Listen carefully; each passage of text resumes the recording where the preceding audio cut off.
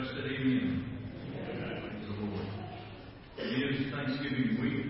The sermon this morning, a little different even for me, being the Sunday before Thanksgiving. But last week we did look at Psalm 100. I would encourage you this week to just read Psalm 100 2 or 3 times. Remind you that Psalm 100 verse 4 says that we can come right into the gates of God with thanksgiving. We should.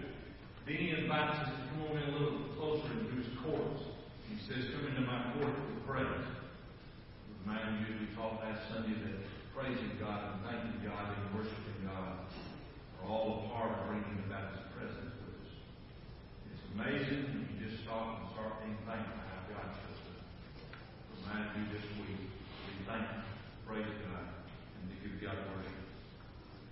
This morning the sermon title is The Language of Obedience. And I'll share in a moment why I believe that obedience has a lot to do with being thankful.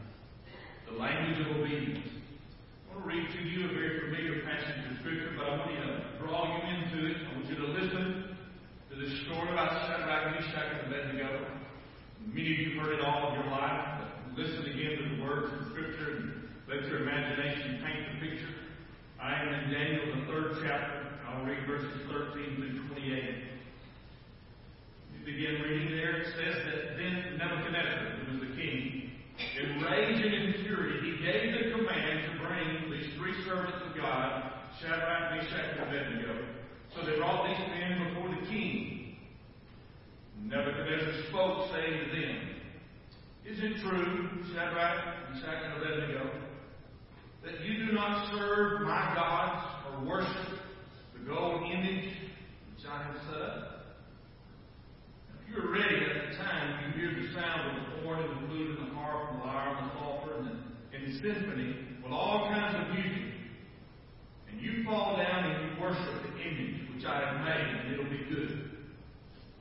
But if you do not worship, you will be cast immediately into the midst of a burning, fiery furnace. And who is the God who will deliver you from my hand? Shadrach, Meshach, and Abednego answered, and they said to the king, O Nebuchadnezzar, we really have no need to answer you in this matter. But if that is the case, our God, whom we serve, he's able to deliver us from the burning fiery furnace, and he will deliver us from your hand, O king. It's kind of a twofold statement there. He's able to deliver us from the burning fiery furnace, but he is, and I assure you, and I promise you what they're saying, he will deliver us from your hand, O king. Verse 18. But if not, but even if not, let it be known to you, O king, that we do not serve your gods, nor will we worship the gold image which you set up. Nebuchadnezzar was full of fury, and the expression on his face changed towards Shadrach, Meshach, and Abednego. He spoke and he commanded that they heat the furnace 7 times more than it was usually heated.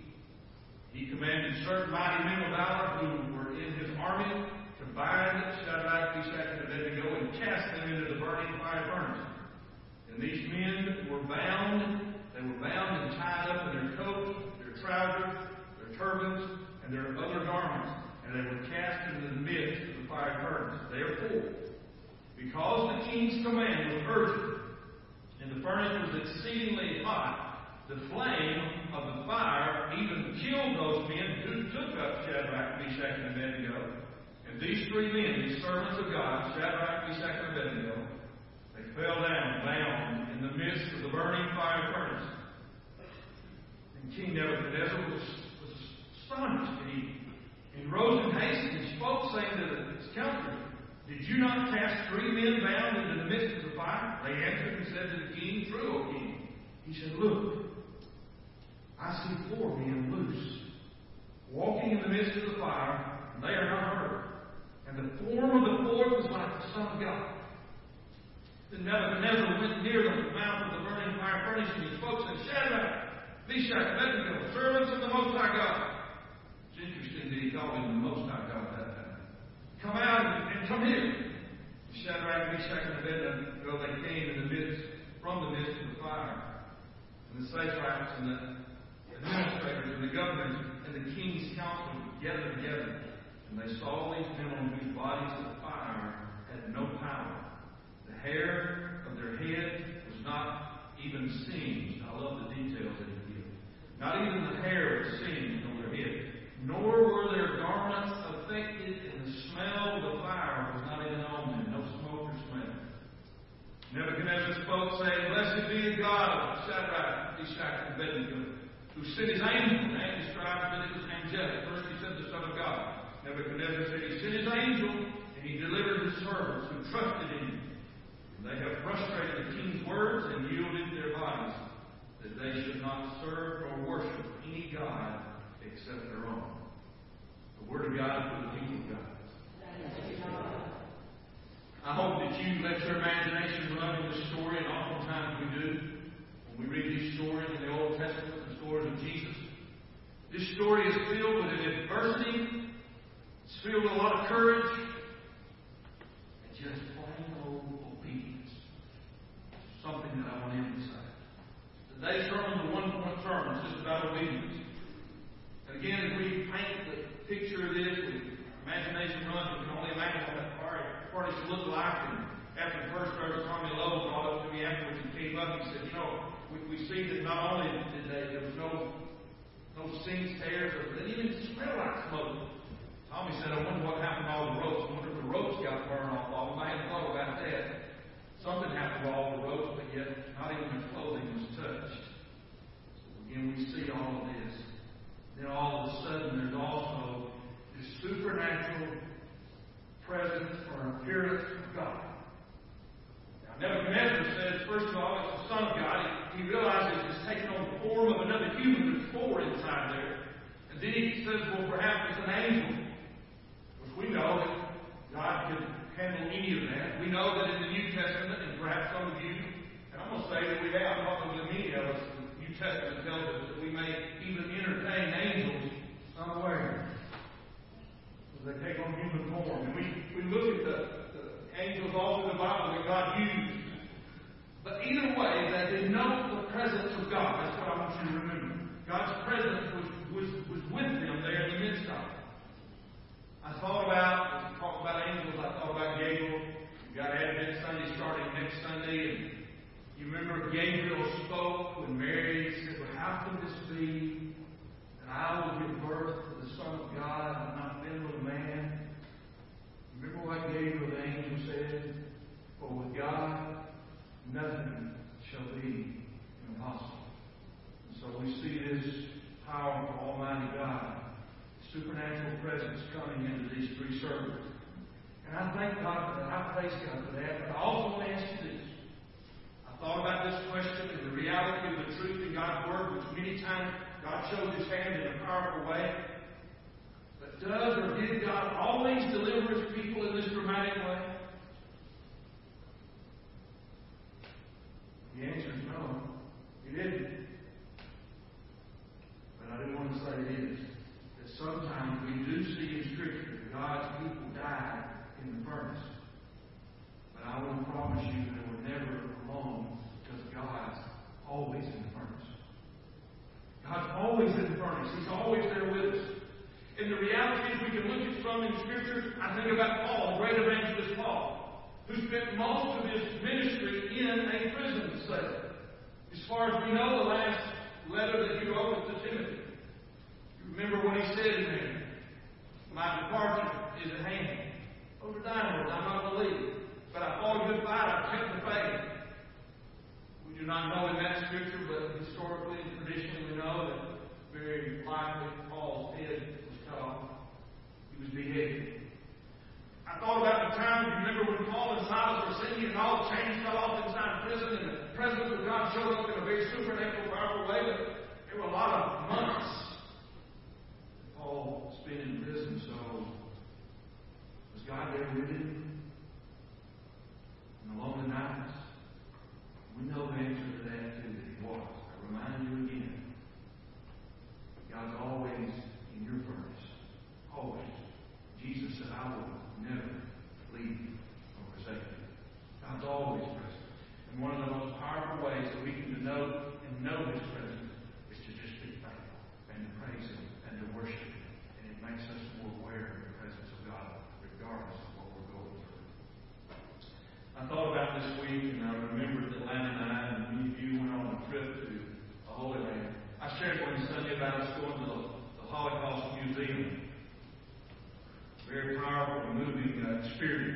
hours of being inside this museum there in Jerusalem and seeing the videos and the pictures and the testimonies from so many of those who did survive, realizing that 9 million Jews were slaughtered. I thought about the Holocaust. I began to think about Corrie ten Boom. You of my generation know the book The Hiding Place. Her and her family took Jews and they hid them and they protected many of them, but eventually they were caught and they were imprisoned, and she saw many of her family die, and I thought about that statement that we read in history of where was God at Auschwitz. How do we answer that? Where was God? Corrie ten Boom was honest in her writing of The Hiding Place, her own struggles, came to the conclusion that God was still there. He was there in the sun. I looked up quotes by Corrie ten Boom. I'm only going to give you 2. You can go online and just type in Corrie ten Boom or The Hiding Place and type in the word quotes. Here's 2 from Corrie ten Boom. Never be afraid to trust an unknown future to a known God. Never be afraid to trust an unknown future to a known God. And y'all, we are living in a world that's going crazy. We're living in a world that we know that what's the future going to be? We know as believers when we read the Scripture that prophetically things are going to happen. There's nothing we can do about it. Trust an unknown future to a known God. She also said this statement: you can never learn that Jesus Christ is all you need until Jesus Christ is all you have. These 3 servants said, if that be the case, our God whom we serve is able to deliver us from the burning fire furnace, but He will deliver us from your hand. But you, even if they died in the furnace, they would still be delivered from the hand of Nebuchadnezzar. And then they were honest. But if not, let it be known to you, O king, that we do not serve your gods, nor will we worship the image which you set up. More and more in our lifetime, even in the last few years, we see what all is going on worldwide. People are literally having to make this decision. I want to ask you, and I don't expect you to answer. I've wrestled with it with this sermon this week and last week. If we were faced, I'll take it personally, if I was faced with similar circumstances, how would I respond? I don't know, because I haven't been in their shoes. I want to think that I would respond and say, no matter what, all that's going on worldwide, and we're seeing people, Christians, that are having to face that decision. Let's put it more in practical terms. You just ask me right now in your journey with God, how obedient and faithful are you and I in our worship for God? Just how faithful and obedient are we toward that? And maybe another question. Is obeying God really that important? Is obeying God and obeying His truth revealed in Scripture, that's really matter? I don't know the answer matters to God, and yes, it should matter to us. Where I got the sermon title was from a book, The Language of Obedience. My wife Patty gave me a book by Ravi Zacharias. I encourage you to remember that name. I have several books by Ravi Zacharias. Some of you may have as well. The book she gave me was called Cries of the Heart. The subtitle was Bringing God Near When He Feels So Far. Bringing God Near When He Feels So Far. Cries of the Heart. If you've read Ravi Zacharias, you'll know he writes very deep thoughts, kind of like Oswald Chambers. And so what I've been doing is I didn't just pick up the book and read it fast. I've been using it as a devotion during my quiet time every day, just reading parts of it. And a while back, I knew I'd end up preaching from this. Let me share with you that Ravi Zacharias was born in India. He was educated in Cambridge. He lives near Atlanta now. Some of you may have heard him on the radio or perhaps TV. He has an international ministry. He has lectured and has been invited to the world's most prominent universities. He has evangelized and shared the truth of God in over 50 countries. Now, this is Harvey saying this. I personally believe that he is a prophetic voice, current prophetic voice for God in our world today. God has given him the ability to speak truth with clarity and conviction to all religions. Because he grew up in India, he can speak to the Hindu, to the Muslim, to the Buddhist. Regardless of the denomination, we've all come from different ones and been a part of it. He seems to have a universal prophetic voice. And I want to share some words from Ravi Zacharias, and I'm going to lead in between. But listen to what he said about the language of obedience. The language of obedience builds and strengthens your faith. We all know that faith results in works, but we often forget that the reverse is also true. Think about the book of James. Faith denotes our works, but when we do what God has asked us to do, it strengthens our faith. One of the fundamental differences between the Greek way of thinking and the Hebrew way of thinking. Go back to the New Testament, 1 and 2 Corinthians, Paul talking about the Greek people and the Hebrew people, which are God's people. We are God's people. We are the lineage of the Hebrew. So, he says that the Greek way of thinking is different from the Hebrew way of thinking. The Greeks' truth came by reason. Not just reason and sound and logic. But for the Hebrews, truth came by obedience. We see this several times in the Scripture. Moses, Ezekiel, Hosea, Jonah, they did not feel like doing what God had asked them to do. Think about Hosea, whom his wife had committed harlotry. And God said, I want you to take her back. Not only do I want you to take her back, I want you to go buy her back. And he purchased her off of the slave block. And you know he didn't go easy the first time. In fact, we read the Scripture. You want me to do what? I want you to take her back. I want you to buy her back. He said, yes, sir. I don't understand, but I'm obeying. And he bought her back so that God could let his people in Israel know that you committed harlotry against me, but I love you so much, I'm going to buy you back. I'm going to purchase you.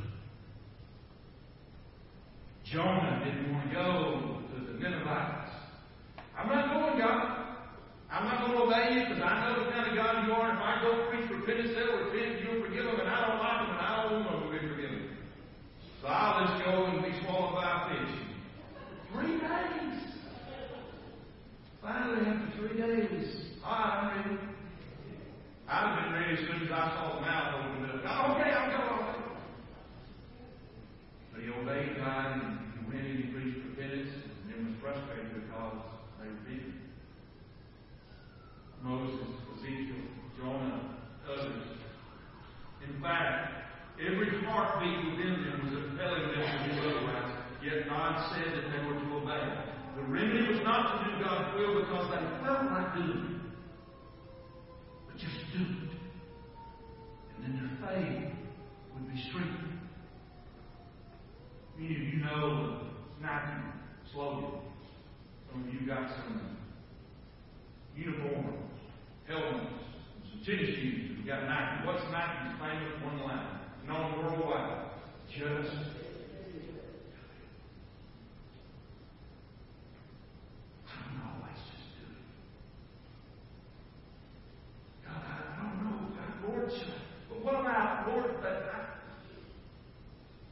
sometimes the Spirit of God and the Word of God just do it. We have to obey. I go on and read from Ravi Zacharias. The language of obedience may be the most difficult of all languages we speak, one that rises above our feelings but utters great faith. There are very important lessons to be learned from obedience. We do, we obey, we yield, we submit to God, even when our natural inclination wants to drag us in the opposite direction. Was not this the triumph of faith that we see in the lives of Shadrach, Meshach, and Abednego? Under the threat of death, they stood their ground and they were sure that God would deliver them. But even if not, they said, we want you to know, King, that we'll not serve your gods and worship the image of gold that you have set up. And I'll have one last quote of Ravi Zacharias.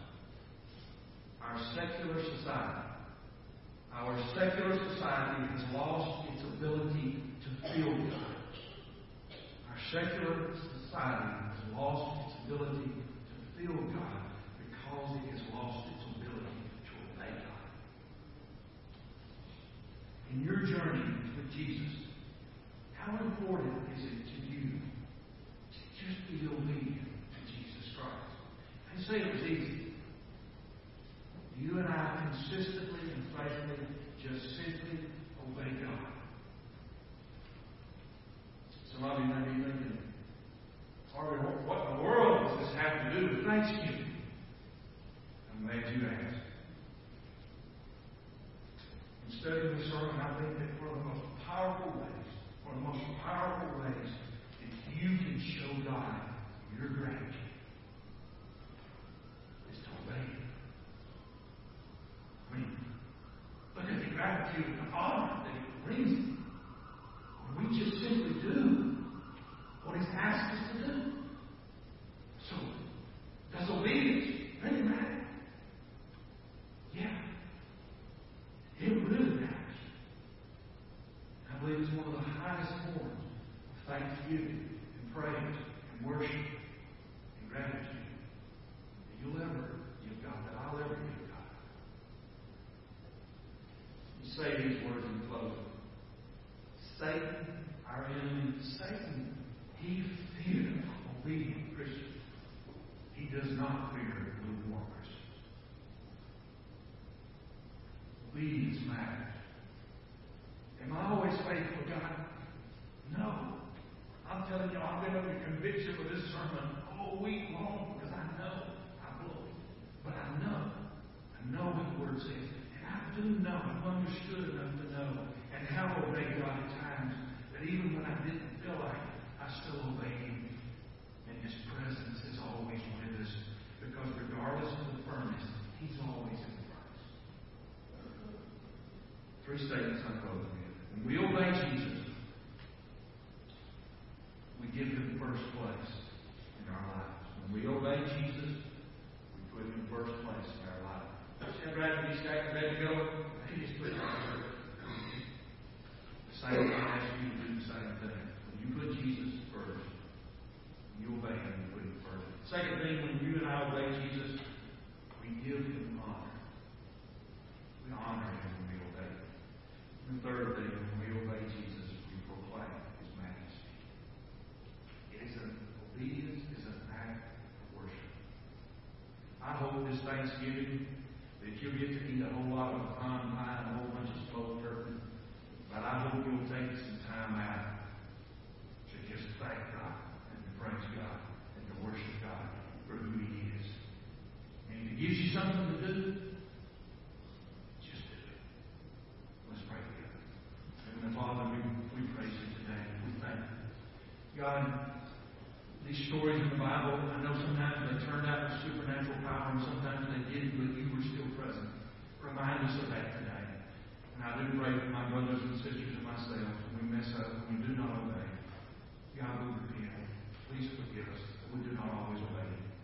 And I pray, God, for the spirit of conviction, out of love, I pray that over my brothers and sisters that we would desire to obey You. It is a high honor, praise, and gratitude to just do what God has asked us to do.